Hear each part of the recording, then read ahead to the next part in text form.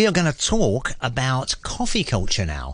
Independent coffee culture is on the rise in Hong Kong. Have you noticed in all kinds of strange places, I say strange places, all kinds of almost unusual places, coffee shops are popping up everywhere. And I'm joined in studio by Jen Paolini, who is content director and writer for Localize. And Jen, you've just written an article all about this independent coffee culture popping up, right? Haven't you? I have, yeah. It's really interesting to see how coffee culture has changed in Hong Kong. Coffee culture, I think, has been around for a while. We're currently experiencing like a third wave, I would say. Originally, people in Hong Kong encountered coffee as part of the cha chan tang, the local Hong Kong tea restaurants, the local Hong Kong diners. That's when we kind of experienced the first wave. We've had things like yin yang, which is tea and coffee, and then later on in kind of like the 90s, we kind of saw how like Japanese coffee chains came to Hong Kong, US coffee chains came to Hong Kong, and then now, kind of in the 2010s, we're seeing a lot more Hong Kongers who've gone abroad and then brought it back, whether it's from Australia or from Europe or from Australia.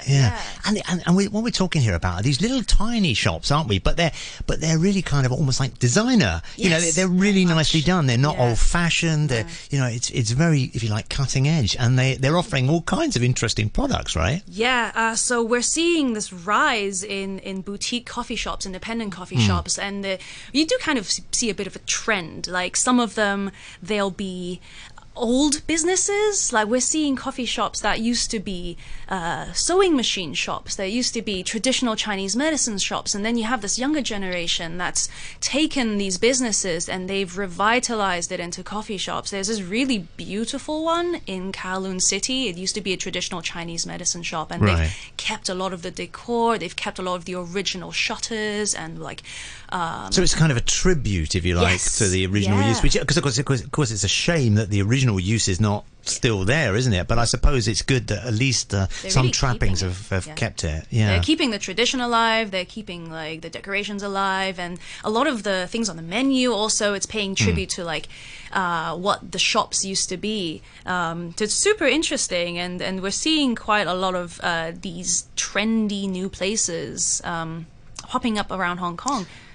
So tell us some of the places and some of the shops that you've been to, because I know you've been to a few of these, and in researching the article, you must go visit all of these coffee shops, right? Well, they are in pretty far, like some of them are in pretty far-flung places. I mean, you have Sham Shui Po, which is really becoming like this burgeoning like coffee neighborhood. You got loads of like brand new coffee shops popping up there. Almost like every single week there's a new one. Who would have thought Sham Shui Po would be a hotbed for coffee shops? But it's very much like there's a really like prevalent hipster culture that's built up in Sham Shui Po over the past 10 years. But it's not really like third wave coffee culture in Hong Kong. It's not limited to Sham Shui Po. We're seeing really cool places pop up in Kowloon City. We're seeing really cool places in more of like industrial neighborhoods like Sun Po Kong, and then you get these like village coffee shops popping up in village houses in new territories in like Lam Chun Valley. You get them in places like Kam Tin, which is a village outside of Yuen Long, and you're really bringing that kind of hipster element to a lot of rural neighborhoods. I mean, for better or for worse, we won't know. Who's going to them? Who's say these ones, the new territories. Who goes to these shops? Do you think? You'd be surprised. Actually, I myself live in one of these villages in the new territories, and every weekend it's kind of like it's almost like cyclone. There's so many people, like domestic tourists, who just want to get out of the city and they want to go and visit all of these different places. But they still want their coffee, right? Yeah, they still want their coffee. Actually, like the coffee shop becomes the destination a lot of times. Like one thing that I do at Localize, and then what the team does at Localize, is we identify these kinds of trends so we can introduce them to our readers. And one of the things that we've seen is we see that more and more people are using social media to identify coffee shops, and they hit them up like it's a thing to do. Cafe hopping is super big. So it's kind of the destination when they go to the New Jersey. They've got their destination in mind is this little coffee shop. Exactly. No, really. There's even Instagram accounts nowadays. All they do is they go cafe hopping, and they all they post about is here's a new cafe, here's another new cafe, and similar to the things that I think we did with this article that we've written about of like new coffee shops in Hong Kong. Do you think it's a fad, though? Is it something that's sort of come out of our enforced lockdown into Hong Kong, that we've been forced into this domestic tourism thing, and as a result, these have blossomed, and, maybe when we start to travel again, it's going to fall away again? Is it one of those? Is it a Hong Kong fad? We sometimes do that, don't we? Yeah. It could be. I mean, it's definitely undeniable that we've seen a rise in new coffee shops over the past year. I mean, we've written about so many of them. But I do think that third wave coffee culture in Hong Kong has been kind of blossoming over the past 10 years. So I think that's here to stay. It might even evolve into like a fourth wave in some way that we can't predict yet. But I think coffee culture isn't just about the product itself. It's not just about the coffee. It's really about that sense of like you want to, find a place to meet friends. And a lot of these coffee shops are putting a lot of effort into how they present themselves. Right. Like a lot of them go for, very minimalist, all in white, very like muted color palettes. And then you have some that are taking inspiration from sort of Japanese elements. You see a lot of Japanese style coffee shops in Hong Kong now. That probably has something to do with the fact that, a lot of Hong Kongers do love going to Japan, but they can't travel there. So sure, they want those elements still, right? Yeah. And then you have places that are very much like urban jungle, loads of green plants, like lots of greenery.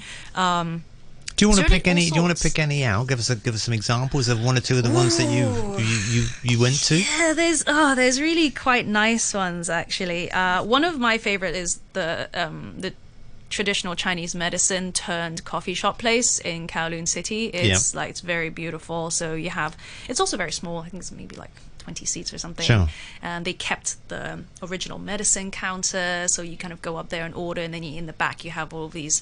They kept the cupboards where they used to store all of the traditional Chinese medicine ingredients, and they kept that as a piece of decor. And that sounds great. What's that called? It's called Taiwo Tang. Taiwo Tang. Yeah. Okay. And they easy to find? Is it? It is. Well, I think you can follow the queue that's snaking out the door these days. Okay, it's become quite popular, so it might be a bit hard to miss when you're in the area. And then there is a new one in Sham Shui Po that's called Loop Culture, and it's really beautiful because it's like filled with plants, very Instagrammable, but also they introduce it's not just a coffee shop, it's also a zero waste grocery store. Okay. So a lot of these cafes are pulling double duty because they don't just do one thing. They might be a coffee shop and then a bar at night, or they might be a coffee shop and then a shisha bar at night, or they might be a coffee shop and then a lifestyle store at the same time. So, and that particular concept is something that was pioneered in Japan, particularly. I think I forgot the name of the chain, but there's one particular chain that does it, and they literally sort of move the doors over the coffee part, and out pops a bar at 6 o'clock in the evening. It just sort of metamorphosizes into. I mean, considering like how many cafes in Hong Kong take inspiration from Japanese coffee shops and cafes, I'm not surprised. So yeah, we're seeing a lot of that where they're kind of doing two things at the same time, and like I think that's a really good use of the space as well, because you get to be flexible with your clientele and with your products. And there's also a new coffee shop in called Coffee Flow, which is in the Jiao Chung Yi Academy in Meifu. So the building itself is really historical. Like it's gone through. It's worn so many hats. Like it's been a hospital, it's been a prison, it's been a customs station, a rehab center, and then now it's a heritage hotel, and also it hosts like a lot of different multidisciplinary arts. And they've just opened a new coffee shop there, so it's kind of becoming even more of a destination for people who want to do something on the weekends, which is really clever. And it's giving a new life to some of these historical places, right? Yeah, because that building, like the building blocks, the building block, there's like several buildings in that block, actually. It's very beautiful. Like, it's kind of just outside of the city, so you get a view of Meifu as well. I think Hong Kong coffee shop owners are getting very creative with where they set up business. Yeah, and you mentioned there about, they're very Instagrammable. I mean, social media perhaps is driving this a bit, because people, sadly or otherwise, people want to sort of show they've done stuff, don't they, on social media? Sure. If you didn't take a picture and post it on Instagram, were you even there? Yeah. So that's huge. Yeah, and then, like I said, the Instagram is very much a driving force behind how beautiful these places look. A lot of cafes and coffee shops, they do prioritize aesthetics. Fortunately, a lot of the products there, coffee items, like food items, they are good, but you can tell that a lot of places put a lot of effort into their appearance. And what about the products? I mean, some of us have been drinking coffee a long time, are very traditional. We'll have a latte or we'll have a filter coffee, or we possibly won't go too adventurous. But there are quite a lot of fairly adventurous products being offered at these shops, right? Yeah. So there's places now that there's a lot of places now that are offering this drink called the Dirty, which is like a double ristretto with milk. So that's kind of like, you kind of see trending products in the cafe world in Hong Kong. Like, I think a few years ago it was very much like cold brew. Like everyone wanted a cold brew, and then now it's more of like, everyone wants a Dirty, and they want like an oat milk latte. Like, the rise of alternative milks and plant-based milks, that's really driving some of the choices in terms of what's on the menu. You're always going to get your latte, your cappuccino, your mocha, your espresso. You're always going to get that. But there's some places now that specialize in some of these more unusual products. Like, there's oat milk cold brews now, which if you asked people a few years ago, you get your cold brew and you ask them, could you put oat milk in it? They'd be like, no, we don't do that.